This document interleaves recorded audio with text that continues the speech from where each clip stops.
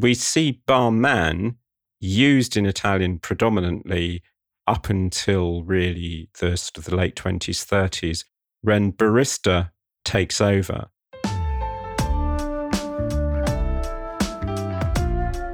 And the connection that is with the world of cocktail, where you have sweetness, you have bitterness, you have spice, you have water, and you can have a sour part. Alcohol is an important, carrier to educate consumer in, discovering new flavors and also creating a new consumption occasion.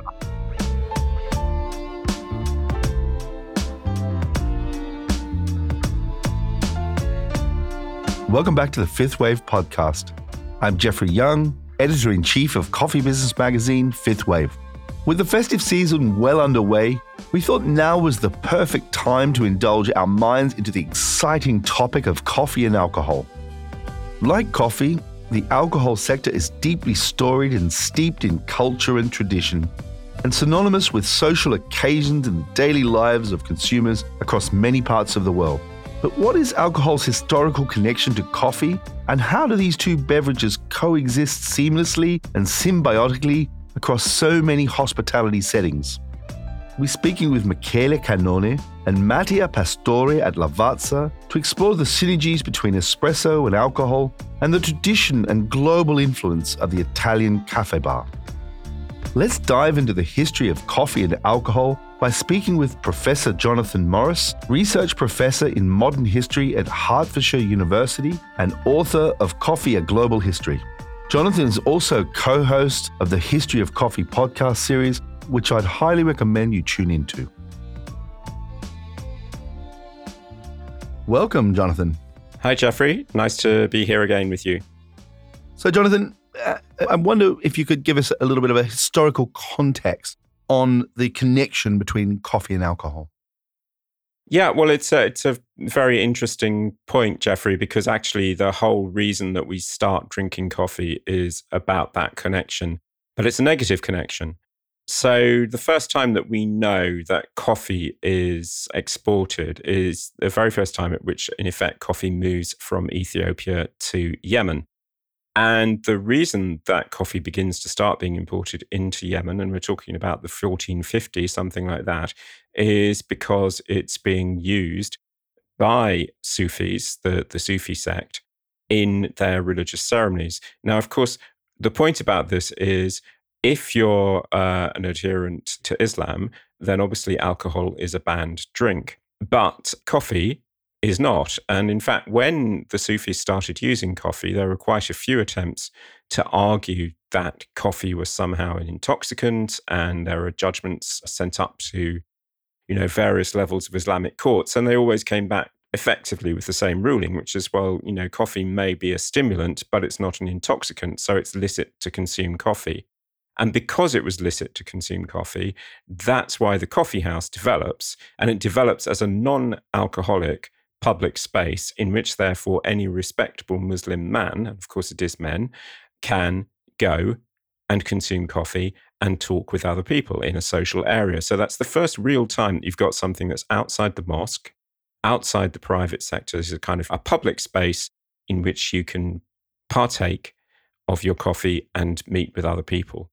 And in a way, that's sort of the guiding principle of the early coffee house, even as it goes into Europe. So the big thing for the coffee house as it develops, particularly in the UK, is again that here is this non-alcoholic venue. And whereas up until now, merchants and traders have been doing their business around the outside of pubs and then realizing they've made bad deals under the influence, suddenly, hey, they're making really good deals because they're really pepped up with their coffee and there's no alcohol on the premises. So that relationship, that initial relationship with coffee and alcohol, is an almost antagonistic one. Coffee is positioned as the alternative to alcohol. And we'll see that again over the centuries. But we also have the reverse of that, which is that, of course, in the cafes in Europe, we see something else developing where coffee and alcohol begin to go hand in hand. And that's what we see on the continent. There is again, a regulatory reason for that, very simply, and that is that in the continent where things are controlled much more by guilds, then what happens is eventually the right to serve coffee is given to the same people who have the right to serve liquors and alcohols. So in France, for example, it becomes the right of that guild to add coffee to their list. So the cafe automatically mixes alcohol service and coffee service, and indeed the other great vice, as it were, which is tobacco. So the cafe in France and in other areas of Western Europe in particular becomes a space in which all of these products can be consumed. And that becomes, of course, the neighborhood space and the model for the neighborhood cafe. And if we kind of move forward into the arrival of the Italian cafe bar, I wonder if you tell us about the history of the Italian coffee bar and its connection to coffee and its sort of well-rounded offering. Italy's coffee culture, particularly in regards to the evolution of espresso culture, is obviously a 20th century phenomenon. And the first coffee places serving espresso coffee, and we're talking now the old style, very tall, beautiful, elegant machines that sit on your coffee bar, those big, big steam-powered espresso machines. They usually are installed in what are called American bars in places like, obviously, the Grand Hotels. And this notion of the American bar is a very specific notion. It's a bar in which, instead of having waiter service, instead of things being brought to your table in the cafe style, what you have is a counter, a man stood behind the counter making a drink who passes it over to you. And of course, that can work with one of those coffee machines as well, because the whole point of the espresso machine is, you see that coffee brewed in front of you and you hand it straight over. So these cocktail bars, American bars, also become the first venues for serving espresso. Now, that's the original version of an Italian coffee culture. It's quite an elite coffee culture. What changes really is with the arrival of the post-Second World War period in Italy, when you get the change both in espresso technology, but also in the kinds of people who were able to patronize bars and the kind of bars that developed. So the two things going on, and with the arrival of the Gaggia machine, we have much high-powered brewing. We have the espresso as we know it today, with the sort of the head of crema on top. And from that, then we move to the semi-automatic machines, spreading really espresso culture through Italian society from about the 1950s, 1960s. The 1950s, 1960s are also the time in which Italy is dramatically changed from essentially still a country which is predominantly agrarian, where most people live in the countryside, to one where most people live in towns and cities. It's a massive immigration within the country from the countryside into the city. Now, with that comes the possibility for many more bars. And we need places for people to socialize. Many of those people who move into the cities are living in very, very small and cramped accommodation. If they're going to meet people to socialize, they're going to do it outside the home. And again, the small neighborhood bar provides the perfect location to do that. And because those bars serve a mixture of coffee and alcohol, they can operate over quite a long day into evening period. And why do you think this sort of Italian coffee culture has made its way to other markets, for example, the United States and Britain especially? That's a question that I've spent a large part of my professional life answering, but in very short order. One of those reasons is the way that coffee is repositioned as essentially a premium good, that it becomes a time good. It's a sort of a payment for time. So why does that work in the US and the UK around the turn of our century? I think, first of all, yes, to some extent we have a more affluent society, but also what we want is something that makes it worth our while to spend time in the coffee house. So if you're going to wrap all of my price for sitting in your coffee shop for 20 minutes, 30 minutes into my cup of coffee, then I want a good cup of coffee. I want something that I can see is different from anything I can make at home. And of course, wrapped in my premium price is all the other things that you're offering in the coffee shop, not just the space for sociability, but the way you furnish that space, the kind of services you're offering. What's interesting to me in the context of what we're discussing is my sense is that the early appeal of that format is actually, once again, because it's not presented with alcohol. Because those spaces are much safer spaces for those kinds of publics that feel threatened by the norm of alcohol consumption. The British pub was not a place, still probably isn't by and large a place where you want to go in as a single woman or somebody perhaps from a non-drinking minority background. Whereas a coffee shop welcomes all of those customers. So that I think one of the appeals of the coffee shop and the reason that it swept through was that it gave that kind of safe public space again, and it organized it therefore around coffee as a social drink rather than alcohol. And the word barista means in Italian bartender? So barista is a difficult one here. So I was explaining that the first time that we saw coffee appearing in Italy, it was usually in these American bars, these cocktail bars. And so actually, because they were American bars, the usual word for the tender at that time was barman. And we see barman used in Italian predominantly up until really the sort of the late 20s, 30s, when barista takes over. And at least part of the reason for that, although the term had been around before, part of the reason for that is really the kind of the desire to basically purge the language of foreign words. Uh-huh. So barista gives you an Italianized version of barman. What's very interesting is if you then look at the sort of the 50s, the immediate post-fascist period, barman comes back into fashion. Barista now is more widely used. And again, I think that's partly because actually abroad, barista has a better resonance than, of course, barman. Yeah, absolutely fascinating. I really just thought that it was just literally barista was the Italian word and we'd taken it on, but actually it's more complicated than that. Yeah, definitely more complicated than that. It's a fascinating sort of piece of kind of, socio-political linguistic history. Wow, that's amazing. Thanks for joining us here today on Fifth Wave. It's been a pleasure, Jeffrey. I'll look forward to talking to you again. It was fascinating to hear from Jonathan that our love affair with coffee actually began as an alternative to alcohol. And through the years, these two beverage cultures have mixed and mingled and influenced one another in different parts of the world. Now let's speak with Michele Cannone, Global Brand Director away from home at Lavazza, and Mattia Pastore, Bartender Extraordinaire and Brand Ambassador at Lavazza, who helped to set up the Global Brands Coffee Cocktail Program. Welcome to you both. Thank you so much for your invitation. Michele, I wonder if we could start with a little bit of background on Lavazza, the world's largest Italian coffee brand, and so much Italian heritage. I wonder if you can give us some background. As you said, Lavazza is the biggest Italian coffee brand. We play around the world, almost everywhere, and 40% of our business is generated in away from home. So, which is a combination of office and food service, let's say, operator. I mean, still an Italian company, of course, but still a family company since 1895.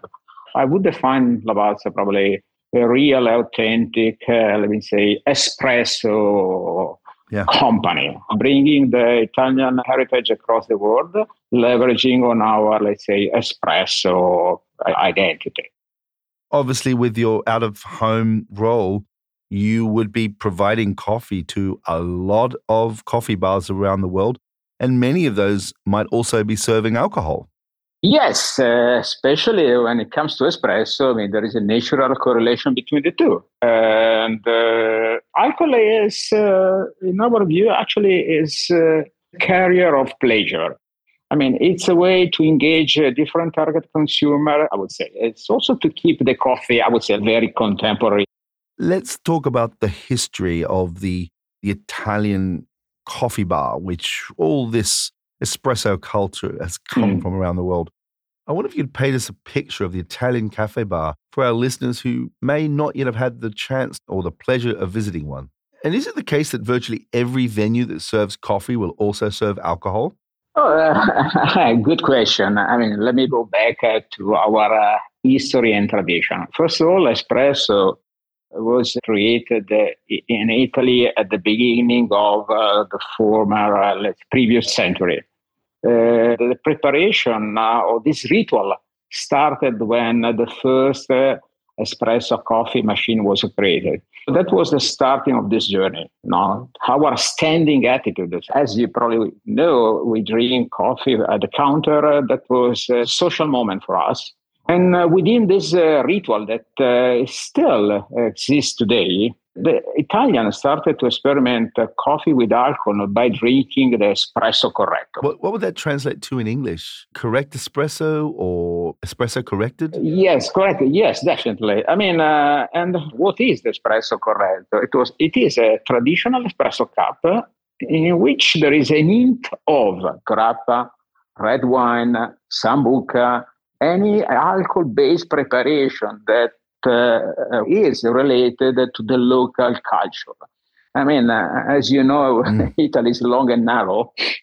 There is no one Italian food culture, and it is the same for alcohol. And actually, if I can add something, when we're talking about espresso corretto, we talk about the synergy and the connection that is with the world of cocktail, where you have sweetness, you have bitterness, you have spice, you have water, and you can have a sour part. So actually, the only thing that adding in an espresso corretto some sambuca or another Italian liquor is for provide a different flavor and sugar. That the only thing they're missing inside the coffee, because you have already some acidity, some bitterness, and you have also the water, which is one of the important ingredients when you make cocktails, flavor to your coffee. Is espresso corretto still drunk today, or have we moved on to other coffee and alcohol beverages?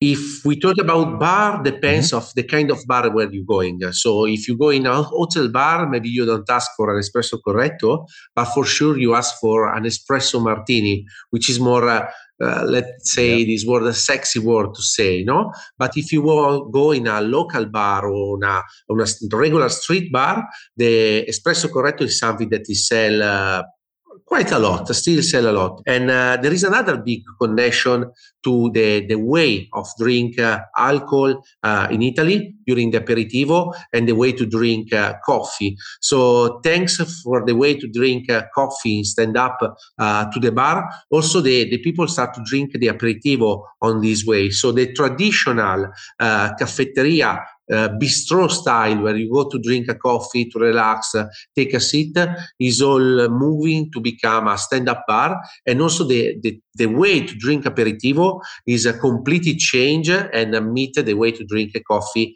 at the bar, so stand up. So the experience to have a coffee in a bar changed completely also the way how to drink alcohol in Italy 100 years ago already. Italian coffee bars, the historical, local bars, I mean, they open early in the morning and they close late at night. Is that still the case?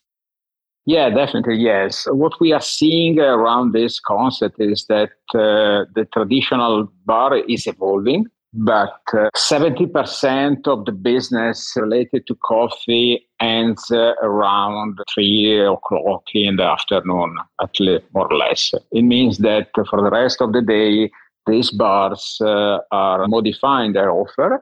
And then, as Mattia was anticipating, they turn their offer into the aperitivo, category. I mean, it means that a traditional Italian coffee bar is the better combination of coffee or coffee-based preparation, because we can't forget that the cappuccino is still part of our culture. Our Italian breakfast is something that is part of, it's the main proposition for a typical Italian bar. And the second proposition is our Italian ritual, so the aperitivo. Great. Well, let's turn to the world of cocktails. Mattia, I wonder if you could tell us about the worldwide trends that you are seeing and the connection to coffee culture. So the trend of cocktail coffee is become really popular. If we think that on 2022, the espresso martini was the third cocktail most sell around the world, not just talking about Italy, but markets like US, where the cocktail is very strong than Europe, and also in Asia is becoming really popular. I think that in the next couple of years, maybe that can become the first most sell cocktail in the world. Yeah. Now is the Negroni, so another Italian pillars of the cocktail industry. But the way of drinking cocktail is really changed. We want to drink something which is less alcoholic, something that is not too sweet and not too sour. So the espresso martini, especially, is make everyone happy. What is a nice attention to make cocktail with coffee is the way how you prepare your coffee for the mix, no? So the bartender becoming really technical to select the right ingredients and use the right technique to mix them. But also the research for the right coffee cup to put in the right espresso martini is becoming really, really important, because different kind of extraction, different kind of consistency, of taste, of texture, also that you can add in your cocktail. And actually, as we say before, in espresso, you don't have just bitter part. No, you have a sourness. Sometimes you have sweetness. You have the flavor of tropical fruit. So you can play around all this flavor and make very different cocktail, and not just an espresso martini. You're making me thirsty, I should say. Now, Michele, could you tell us a little bit about the coffee cocktail program at Lavazza? I think that alcohol is an important, carrier to, educate consumer in let's say, discovering new flavors, and also creating a new consumption occasion. I would say that it is an opportunity to rejuvenate the coffee category. And of course, this also is very important for a brand like Lavazza. So we are activating this program within the most important events we have across the world. Such as the London Coffee Festival, Identità Golose, any kind of top gastronomy, let's say, event that we organize around the world. Because cocktail, for sure, are a very, very close relationship with the top gastronomy. And this is another, let's say, contemporary trend. Cocktails are jumping into the top gastronomy world. And this is the perfect platform for also, let's say, boosting the coffee role. Coffee and alcohol program is normally activated there in these events. Are normally offered in any kind of situation in which we want to engage young consumer.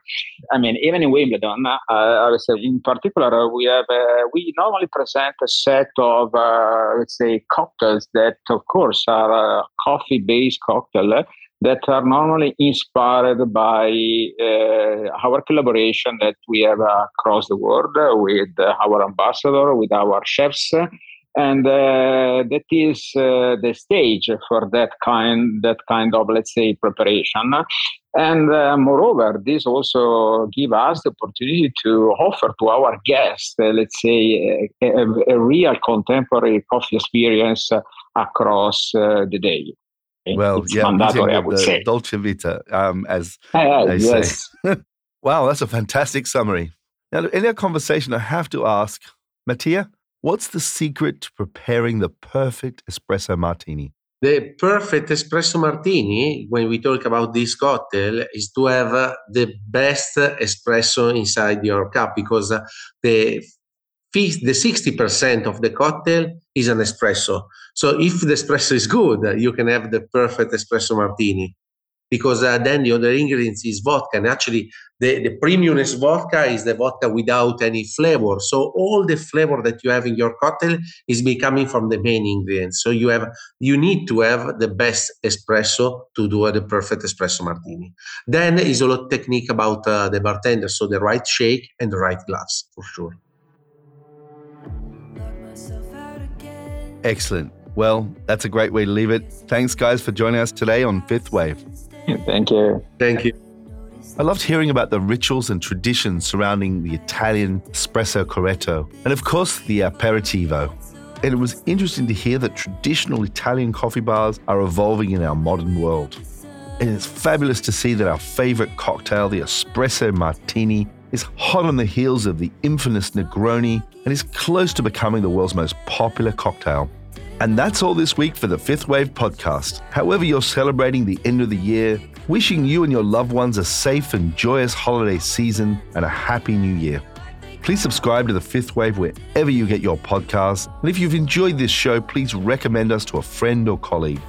If you want to stay informed, visit worldcoffeeportal.com to get access to all the latest global coffee news, including the Weekly Coffee Dose, our newsletter collecting all the big coffee news stories of the week.